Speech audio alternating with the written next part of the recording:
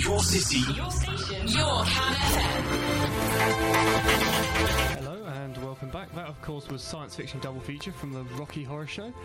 Andy, would you like to tell me why you suggested that? Well, I think it's a great show, of course, but the song name checks all those old movies that I remember when I was a kid, which was, of course, centuries ago. At the end of the 1950s, with people worried about alien invaders and nuclear radiation turning tarantulas into giant monsters, and mad scientists creating strange creatures in the lab, all that stuff. And of course, in those days, it was physicists who were always the villains. We were the guys with the nuclear radiation and such like. You've been replaced by geneticists. Geneticists, exactly. Now they're the real demons of science, playing God and so on, and physicists get a relatively easy walk of it. And of course, the show is Rocky Horror Show is incredibly camp, and it ends with the narrator saying something along the lines of, "Crawling on the planet's face, some insects called the human race, lost in time and lost in space and meaning." So earlier I made a joke about CERN and its endless path to try and destroy the world, which is something which constantly ends up in the news, so I apologise for bringing it up. But would you like to explain why you're not going to destroy the world? Yeah, I think we're reasonably safe. The scare is about making black holes, and if you have a universe with more than 4 space dimensions, which is hypothetical to say the least, but it is something we're trying to investigate, then it's possible for gravity to be much stronger than we think. The reason for that is the shape of space-time is to do with gravity. Einstein tells us that space is shaped and warped by the presence of mass, and so an extra-dimensional world would have a different form of space-time in which gravity could be a lot stronger. Not necessarily, but it could be. And in that case, it's possible to make effects which you would expect to be impossible in a 4-dimensional world, and one of those is to make a black hole in the lab. Now, I must admit that does sound dangerous. The health and safety people would probably require a very serious risk assessment, but the thing about black holes is that they evaporate. Hawking, in fact, demonstrated this quite a long time ago. A black hole, it sounds like everything is trapped in it forever, but in a quantum world, matter can leak out of a black hole and energy can leak out of a black hole, so they evaporate in a rather wonderful way. They actually get hotter as they evaporate, and then they go pop. And basically the pop is the reverse of the process you use to make them. So if you can make them, the inverse process is possible, and in quantum mechanics that more or less guarantees that they will dissipate. But you don't want to trust Hawking with the entire fate of the planet, so you also look at the real evidence, and although the LHC is the highest energy machine that we've ever made, out there in the cosmos there are things which make much higher energy particles than we can, and they rain down on us as cosmic rays. Not very often, which is why we can't use them to study things, because the rate is far too low. But on the scale of 4 billion years of the existence of the planet, we've been hammered by many, many very high energy particles hitting the top of the atmosphere, as has the sun, as has everything else out there. And we don't see things being gobbled up by black holes. So that implies either, one, the whole thing is wrong, that is, you can't make a black hole this way, in which case we're safe, or 2, you can make a black hole, but they don't eat anything, in which case we're safe. So I think the evidence that the planet is still sitting here is strong evidence that we're safe from doing a rather lower energy thing in the lab. Well, the good news is, of course, if you do find out you are wrong, that no one's going to be able to hold you accountable. Absolutely. It's a good place to be in.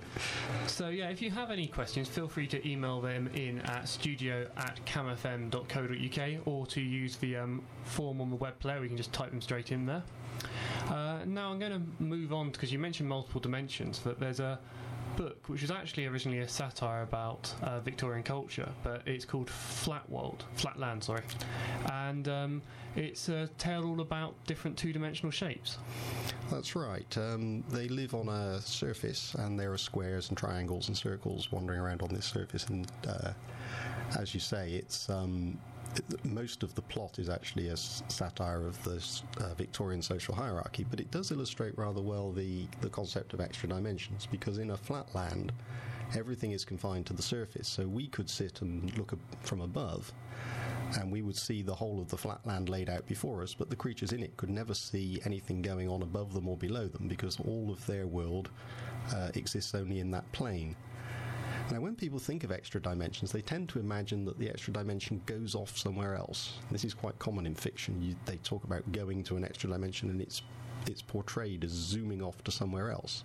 But actually, if you imagine a flat land, and you imagine yourself standing above the table looking down on it, as far as they're concerned, they have two coordinates that they work in.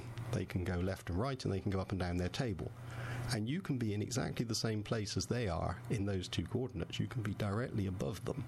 They can never see you. So you are present all over their flat land. Your extra dimension leads out of it.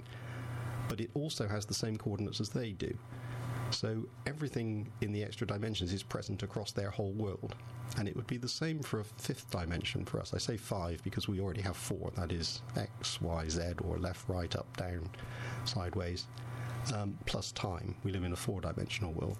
If you add 1 to that, you don't get a world which is somewhere else but parallel to ours. You get something which is all around us. It could be just a millimetre away down this extra dimension, but it fills the whole room in all directions as well.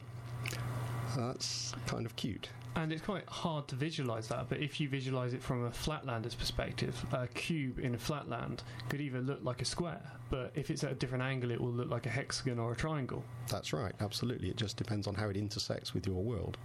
That's a very good example, because the cube, to them, has nothing except its section through their plane.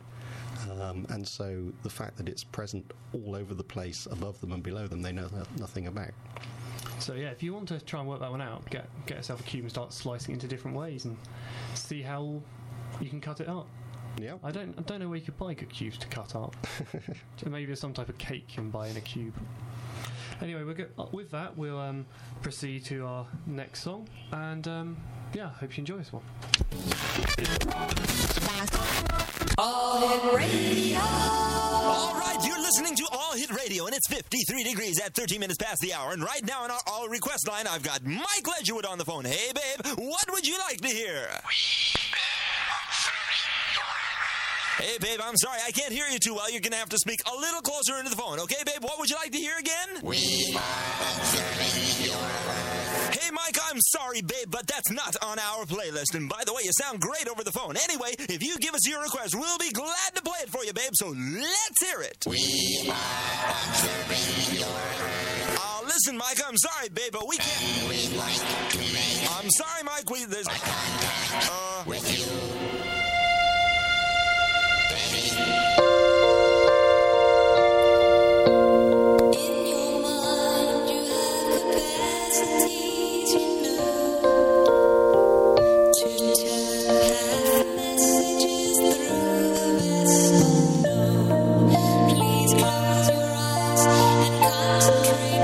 With every thought you think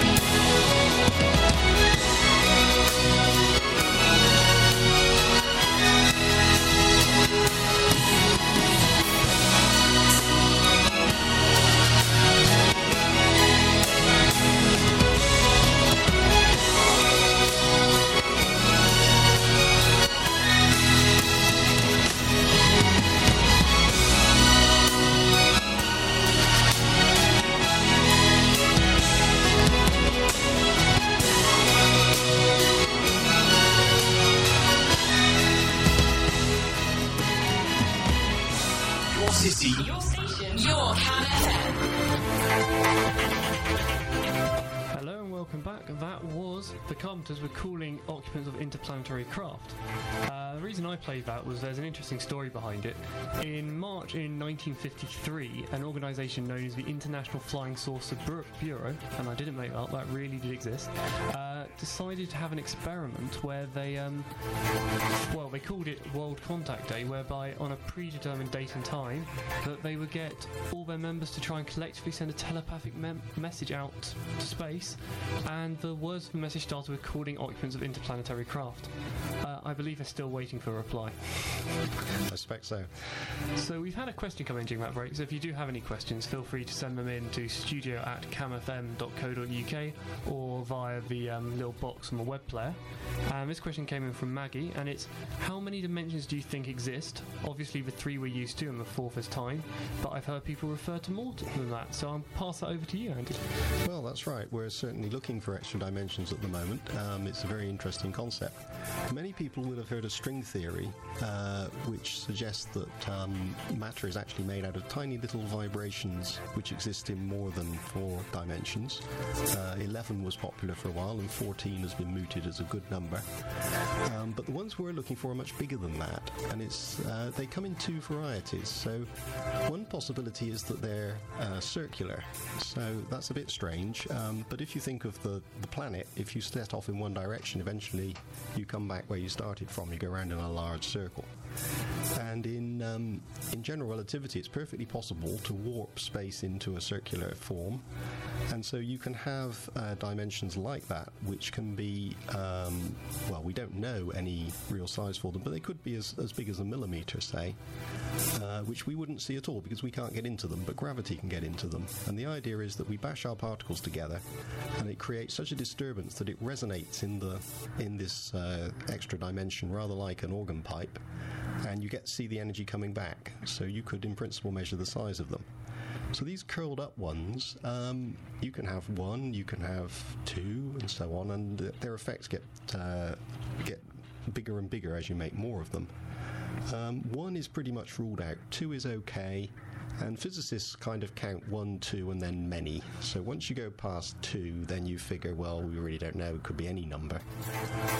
But there is also another rather curious type, which isn't circular, but which is warped. So they go off towards infinity, but as you travel along this extra dimension, you shrink, rather like Alice in Wonderland, until you end up the size of a superstring. And if you come back the other way, then you grow back to your normal size again. And you don't feel a thing, because it's actually the size of space itself that shrinks as you move in this extra dimension. It's rather like if you went sideways across a road, nothing would happen, but if you went up and down the road, then you'd grow and shrink depending on how far you went. So that is a really strange phenomenon. So if you have any feedback on that, feel free to send in your messages. And that brings us, I think, to our next thing, which we're going to talk about, was maybe you still are a fan of Star Trek? Well, I'm not a Trekkie, but I've seen an awful lot of Star Trek in my life, yes. We'll make that clear, okay. And the distortions of space link into warp drives, I believe, which is the staple of that TV series, is Faster Than Light. That's right. In Star Trek, they use subspace a lot, and they also drive their ships with a matter-antimatter combination via the mysterious dilithium crystals, which Spock is forever adjusting. The idea of a subspace is based, I think, on extra dimensions. This was a popular thing in the 50s, the idea that there was a 5th dimension. And indeed, it was first proposed in the 1930s, so it was around in the culture even then. And the idea is that you somehow move your ship out of normal space, where everything is constrained to move slower than the speed of light, into this extra space, which allows you somehow to go faster. Now, Star Trek doesn't actually explain how this works, but there is a physicist called Alcubierre, a Mexican guy, who wrote a very interesting paper suggesting that you could actually have such a configuration, even in 4 dimensions, actually, but it probably works a bit better in more. And the idea is, first you need some exotic matter. So what is exotic matter?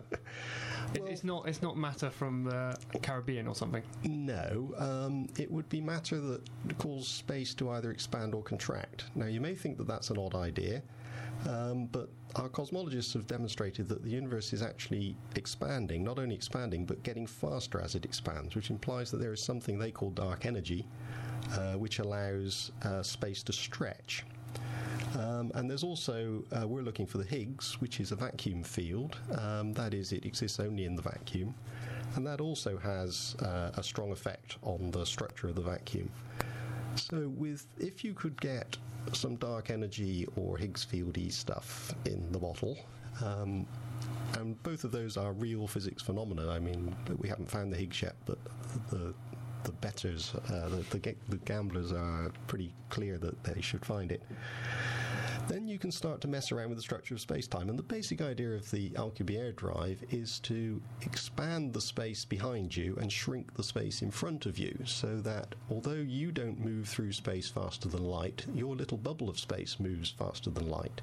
And that appears to be what the Star Trek warp drive is doing. There are one or two engineering difficulties with the Alcubierre drive, as you might imagine. The first of which is we don't have any exotic matter to play with. But the other one is kind of interesting. Somebody analysed this and said, okay, let's assume that we have enough of this stuff, which creates negative energy density, and we can deploy it however we like. Then you can show, as Alcubierre did, that with the right configuration of exotic matter and normal matter, you can make a bubble which in principle can travel faster than light. That's what the outer reaches of the universe do in this expanding universe that we have. Actually, they're travelling away from us faster than light, even though no matter is travelling through space faster than light. Space itself is stretching faster than light. So the idea is you just stretch your bit of space in front of you, behind you, and compress the bit in front of you, and off you go. But the first problem that was come up with was that to arrange the matter and energy in order to create this bubble, you have to yourself, for a while, travel through space faster than light. In other words, to build an Alcubierre drive, you need an Alcubierre drive. And the other problem is that the bubble is completely disconnected from the rest of the universe as it travels, which makes steering the ship rather difficult, because you can't see out the front and you can't control which way it goes. So these are issues which presumably Captain Kirk has solved, but the rest of us haven't yet managed to crack. But I think that's called subspace sensors. Or whatever other thing. I still think the best concept in the entirety of Star Trek is the Heisenberg compensators. The Heisenberg compensators, yes. I've never quite worked out what they do, but every now and then somebody who describes himself as a quantum mechanic goes and fiddles with them, yes. Yeah, it's something to do, I think, with trying to overcome the problems of the Heisenberg uncertainty principle, which is you can't know where something is and how fast it's moving at the same time. That's absolutely correct, yes. Or any other similar type of couplet. Yes, that's right. Energy and time is another one. If you know how much energy you've got, you can't tell what time you're at.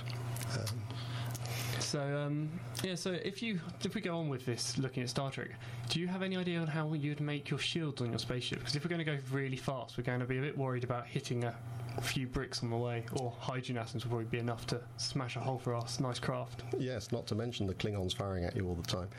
I've never figured out how the shield is supposed to work. It was actually shown being constructed on an episode of the precursor to Star Trek, and they started off with a sort of mesh with lots of electricity in it, and then they gradually made the mesh holes bigger until they weren't there anymore. It implies that you can somehow concentrate electromagnetic energy into a very small volume, but that runs you or a thin sheet, but that indeed runs you into exactly that problem of Mr. Heisenberg, who doesn't like you to concentrate things like that, and quantum mechanics would tend to produce lots of particles from such an energy density and evaporate it away. So again, I think that's the odd engineering difficulty with the shields. So what about something like a Higgs field to push matter out of the way?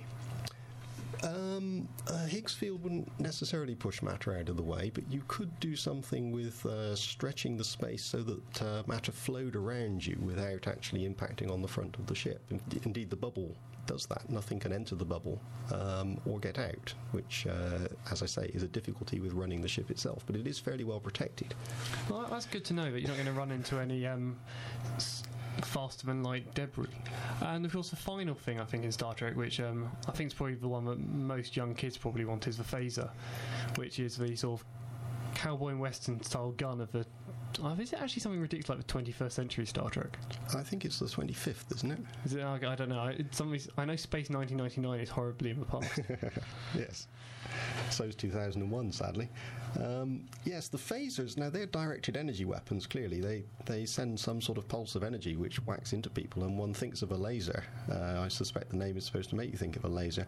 But lasers actually make pretty pathetic weapons. An ordinary laser, it doesn't deliver very much punch. And something that would drill a hole in you is an industrial scale thing rather than a handheld gadget. So again, it's a bit of a mystery how they work, but presumably they've got a bit of antimatter in the bottle which they annihilate to produce the pulse or something like that. Could we go for a different thing rather than light, though? Maybe gamma rays? Gamma rays would kill you, but probably only 50 years later from radiation poisoning. No, I think it's more likely a very intense electromagnetic field that messes with your neurons and makes you fall over flat. So hence set phasers to stun, perhaps. So you've invented a stun ray as well. That's brilliant. So yeah, if you've got any questions or any flaws in any of our plans to invent this future technology today, just let us know on the email.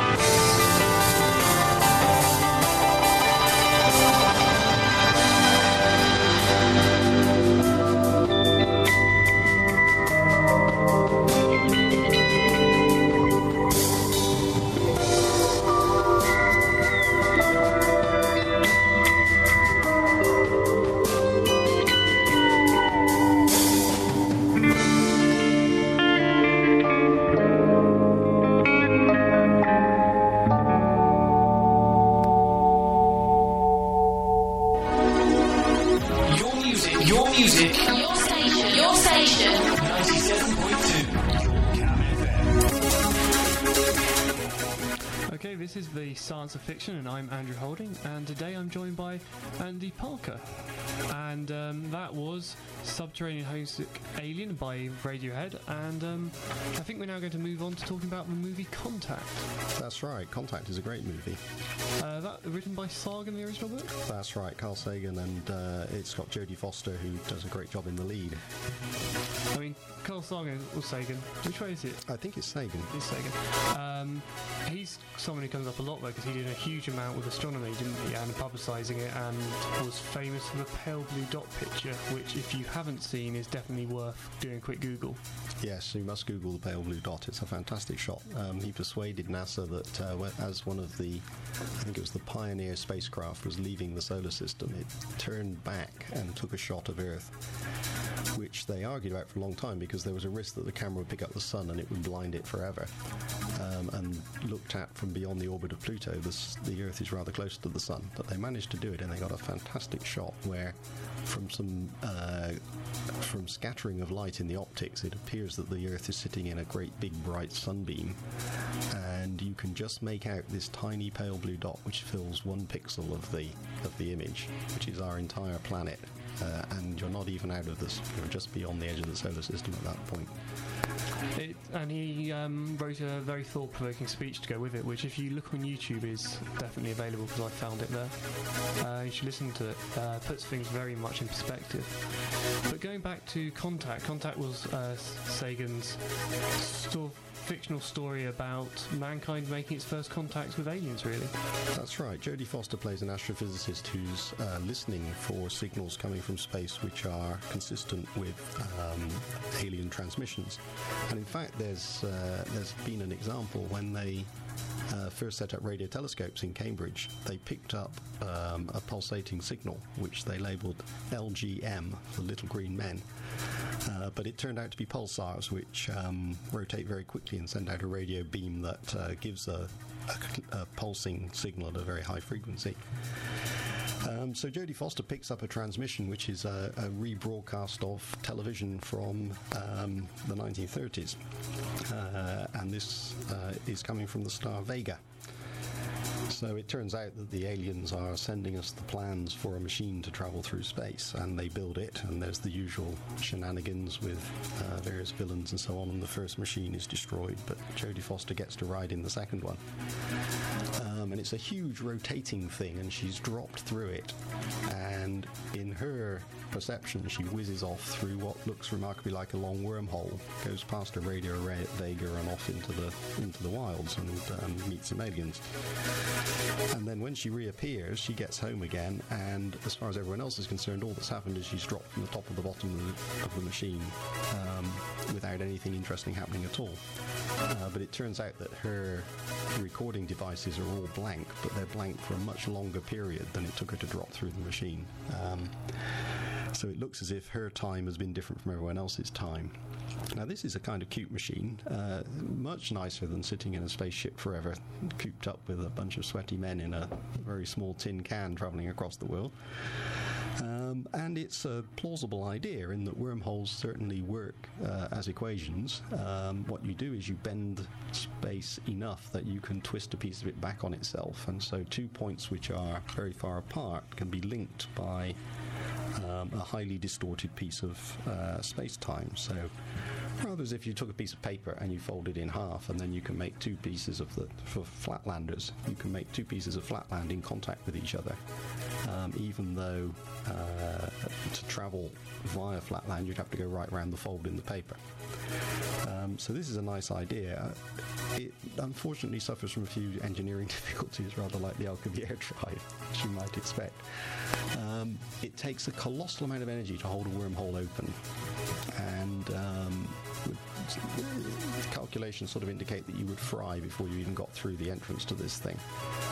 So you could, in theory, put matter through it, because it's something I've not always been quite clear of wormholes, or would it shut as soon as you try to push matter through it? No, I think you can get matter through it. In fact, at the LHC, it's possible to create not only black holes, but other warped configurations for very short periods of time, I should say, order of 10 to the minus 23 seconds, so not long enough to look at. But such a wormhole configuration could be created, and they have some interesting properties. For example, you can bend not only space, but you can bend the time piece of space-time as well. So you can have a wormhole configuration where a particle goes in, and it loops around in time, so that at two times it's at two places at the same time, or even 3 or 4 or 5 places at the same time. But we're saying earlier that it can't be at the same place at the same time. No, that's too bent. That would be sitting on top of yourself, wouldn't it? Yes, you can't warp all of them that way. That would involve folding the paper too much. But you would sort of Xerox copy this thing, and there are perfectly good equations for a single particle going through such a wormhole. The practical difficulty is to get lots of particles in the form of a human being or any macroscopic object into such a thing. You need what is, on the quantum scale, a very, very, very big wormhole, which requires a huge energy density to keep it open. Could we use this or wormhole though to send a message? Because it would be quite useful to at least be able to phone our future relatives on Mars without a... It's quite a long delay. I don't know how long the delay to Mars is. It's certainly 15 minutes or more, I think. Maybe longer than that. I'm not sure. That sounds... I think it's 8 minutes to the sun, isn't it? And Mars is about the same distance again away from us? Or is it double? It's further out, so... Yeah, I think it might be the order of 15 minutes, but you're right, it's a long time. Yeah, and then if they go and live on Titan and on the moon, or any of the moons of the gas giants, they're going to be hours away by telephone. Yeah, I mean, there's no reason why you can't send a message through a wormhole. You can send photons, which is electromagnetic waves. You could send this radio show. You could send protons or particles. Anything like that could go through. In principle, the difficulty is not really with travelling through it, which is just a travel along a line of space. The problem is holding the configuration open. Hawking radiation tends to make it dissipate. So you've got this incredibly warped piece of space-time. It doesn't like it. It's like bending a piece of rubber. It's got tension. And the energy in that tension evaporates through quantum processes, which emit lots of particles, which you see as a very, very hot thing, which is why you're likely to fry if you go near it. So the difficulty is not so much, well, it's difficult enough to imagine creating a wormhole, but the difficulty is, once you've got it, is keeping it long enough to do anything useful with it. So the main thing about Contact is, of course, the idea that Sagan was very interested in. I'll get his name right eventually. And that was the idea that there is extraterrestrial intelligence out there, and that links into SETI, the search for extraterrestrial intelligence, and the Drake equation. For people who haven't come across it, do you want to explain why the Drake equation is more than just a random guess of how many little green men are out there? Well, the Drake equation is quite sensible. I'm not an astrophysicist, but it's certainly an interesting equation. It basically counts the probability of finding, it starts with the number of stars, and then you count the probability of finding a planet, and the probability of that planet being habitable, and the probability of a habitable planet creating life, and so on, to work out how many civilizations there should be. And at the time that Contact was written, in fact, we had very little information to put into it. There's nothing wrong with the equation, but we didn't know what the probabilities were. But as time goes on, the probabilities look better and better. We found more and more stars. We know from the Hubble Deep Field, for example, where they looked at a tiny patch of apparently empty sky. In that tiny patch of apparently empty sky, they found tens of thousands of galaxies, each one with hundreds of billions of stars. So there are plenty of stars to start from, and we've been looking now at stars to see whether there are planets around them, and the hit rate is rather high. We've only been finding the most obvious ones, that is big fat planets which are close to the stars, because that's all we can detect at the moment. Am I right in thinking the way we detect them is two methods. One, you look at the star wobbling a bit because of the mass of the planet, so that helps you see it, because if it's a big thing it wobbles more. That's right. And the other one is that the planet moves in front of the star, which makes it go dimmer because it obscures some of the light. That's right. It's a very small dimming, and both of those methods don't work so well for small rocky planets because they don't obscure much light and they don't pull very hard on the star. So we're only just reaching the point where we can see small rocky planets. But the fact that so many stars that we've looked at have got planets around them indicates that planet formation is actually a rather probable thing. And if planet formation is a probable thing, there will be lots of planets in habitable zones. So the remaining unknown probability is, given a planet which is in principle habitable, how good is evolution at turning out living creatures on it? That we don't know. Do we ever expect to be able to get spectrographic data, i.e. what colour these little planets are at any point? Yes, it should be possible. When the planet passes in front of the star, it obscures some of the light, and the absorption line should tell you the composition of the atmosphere. So if we're really lucky, we might be able to see something like chlorophyll or something which is not physical in its origin, something would have to take several chemical, biological processes to get there. Yes, that's right. In fact, what you want is an unstable atmosphere. Unstable chemistry is a signature for life, because if you have a planet with a reducing atmosphere like Venus, it becomes stable. It turns out with a horrible sulfuric acid atmosphere, but it's stable. Similarly, if you had a very alkaline atmosphere, you would end up with a stable but not very nice state. Life reverses entropy, life locally. Yeah, I mean, that is one of the strangest things that people often say are examples of strange events that happen to you, statistics like bricks suddenly being at the top of a hill, and life is exactly that. It's the brick that walks up the hill. That's right. It uses energy in order to create order around it in the form that it likes, and so it creates planetary atmospheres which are of themselves unstable, because life runs the processes necessary to keep it in equilibrium. Our planet didn't start with an atmosphere with lots of oxygen in. That was created by life. Yeah, and that's actually named the oxygen catastrophe, because of all the life that didn't like oxygen is now having to hide down in places of the Earth where the oxygen can't get to it. Exactly. So they're still not very happy. But if we keep burning enough fossil fuels, they might get to come back. Indeed.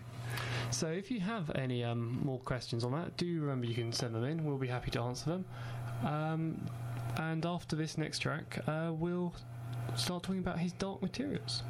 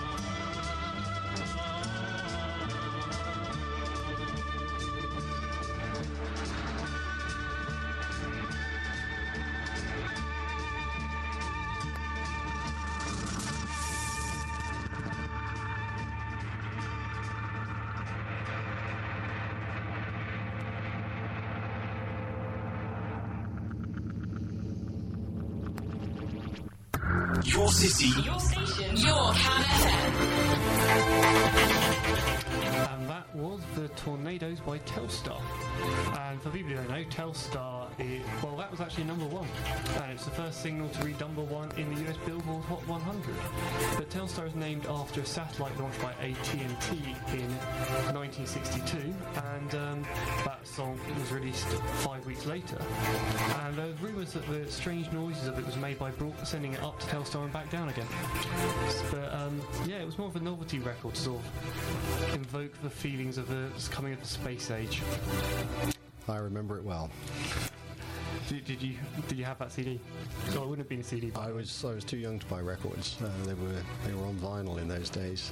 Yeah, I was only 6. You'd be glad to know I had some.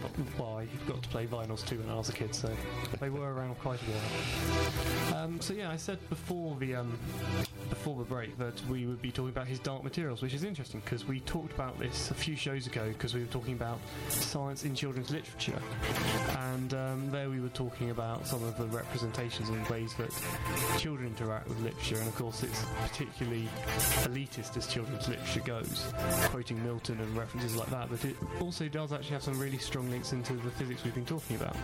That's right. The Dark Materials world, the Golden Compass was the name of the movie, features parallel worlds which have been a stock in fiction for quite a while, since the 50s.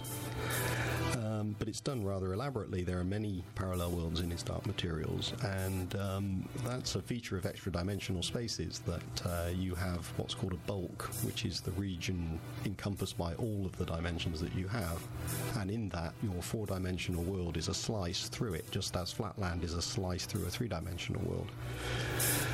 And as I said, those slices are in contact with each other everywhere through the extra dimensions, but you don't see them unless you can travel through the extra dimensions. And in his Dark Materials, then the heroine, Lyra Belacqua, travels between the worlds using something called dust, which is described as dark matter, which is also something we're looking for.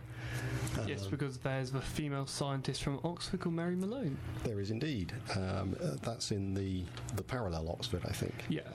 Yeah, no, isn't it art? Is that in our Oxford or her Oxford? I think that's our Oxford, because in her Oxford there isn't science in the same way as in our world there's religion instead. Well, that's true, but there are people looking for dust and the like. Yes, you're right. Mary Malone is in our Oxford, yes.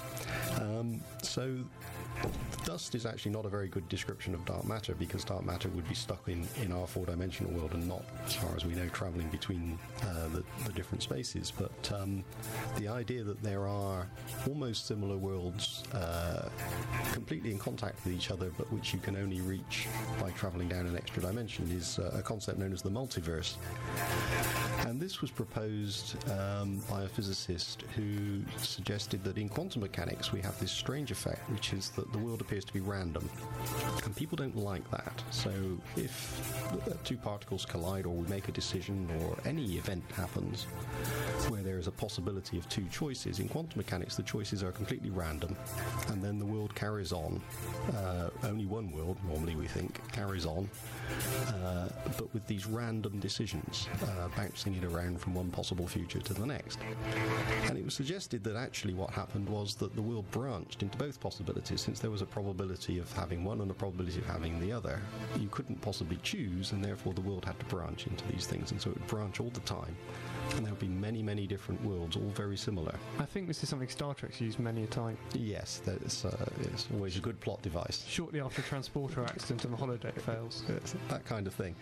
And you find yourself in a slightly different version of the world where, strangely, everybody speaks American English. And Spock has a goatee. Sometimes. That reminds me of one somewhere. Or they're all cowboys, yes. But the multiverse is taken seriously by some folk who don't like the idea of quantum mechanical randomness. Einstein famously said God does not play dice. But I think it's not a popular idea amongst most quantum physicists who believe that the universe just proceeds down one track. That's one way of getting a multiverse. The other is to simply have many, many different worlds all connected by extra dimensions, which is kind of what his Dark Materials does. And allow each one to evolve with its own set of physical constants. So it's not even necessary for it to be slightly different, that we have in one version Spock has a goatee and the other he doesn't. You could have a different speed of light, or a different size of atoms, or a universe which is entirely a soup of Higgs fields, depending on the values of the physical constants. So you can have an almost infinite variety of universes if you tweak these constants just a little bit.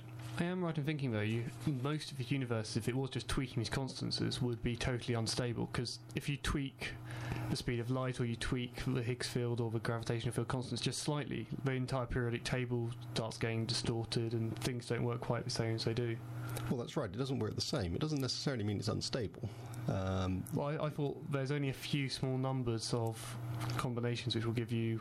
I mean, I thought we were in a very particular sweet spot with all our constants working out, and that's just put down to the fact that we're here to witness it. Well, we like to think we're in a sweet spot. It's rather like your creatures who didn't like oxygen. We think that this is a particularly nice universe because it suits us rather well. But there are certainly lots of other universes where you wouldn't have carbon-based life forms, but you could have something else. You can have complicated physical structures. And to be fair, I don't think anybody has really worked out the consequences of all possible changes in the physical constants. There's an almost infinite variety that you could have. So I'd be astonished if there aren't lots and lots of possible universes which are habitable by something, but not necessarily us. But do you think there'll be more that are able to sustain matter than aren't? I think that's a question of whether one infinity is bigger than another, really. Well, with mathematicians do spend time proving that. Yes, but you've probably heard the story of the infinite hotel. No, I haven't. So you have a hotel and every room is full and it's infinitely long. It's got an infinitely long corridor. And the rooms are numbered 1 to infinity and they're all full. And a busload arrives with an infinite number of people. So the desk clerk announces everyone in whatever room they're in, move to the one which has got twice the number. So number 1 moves into number 2, and number 2, and now they're all even numbers, of course. So all the odd numbers are vacant, and there are an infinite number of odd numbers. So he can accommodate his infinite number of new guests. Yes. Okay, I think so. What you're saying is that you don't want to compare infants. I think if there's an infinite number of universes possible, then it's a bit odd to say that we're in a particular sweet spot. I think you made your point. I certainly can't argue back, so I'll go with that. So before we finish off, I think one thing which I find quite interesting is talking about extra dimensions, and we talked about how if a cube slices through a 2-dimension you get different shapes. But the other really strange thing I've come across is if you have a 4-dimensional object and you shine a light on it, you'll get a 3-dimensional shadow. Gosh, I'd have to think about that one. I haven't heard that before. It's probably true, I'm sure. But you would have to shine it onto a 3-dimensional object. Ah, right. So you'd have to have the shadow on a 3-dimensional object. Presumably, because if it was on a 2-dimensional plane, it would then be a 2-dimensional projection of a 4-dimensional object. Yes, that's right. Okay, I'm with you now. Yes, if you shine a light on a 3-dimensional object, you get a 2-dimensional shadow. If you hit a 2-dimensional plane, yes, you lose 1 dimension in the shadow. And I have to say, at that point, I realise I don't have any idea what a 4-dimensional object would look like. No, it's like asking a flatlander to imagine a skyscraper. It's very hard. You can do it with practice, but it is hard. Are there people who go to clubs to try and picture these things? I think they're called mathematicians. I thought we just reduced it all to equations. Anyway, thank you for dropping in. It's been great to have you here. We're just going to finish off with this last piece of music, which I'll let you explain. Well, it's the Blue Danube, but it was featured in 2001: A Space Odyssey, where the shuttle is landing at the Space Hotel and lining up, and the 2 satellites are waltzing one against the other. And we were supposed to have all this 10 years ago, so I'd like to ask the engineers, where's my Space Hotel? And yes, thank you very much for listening.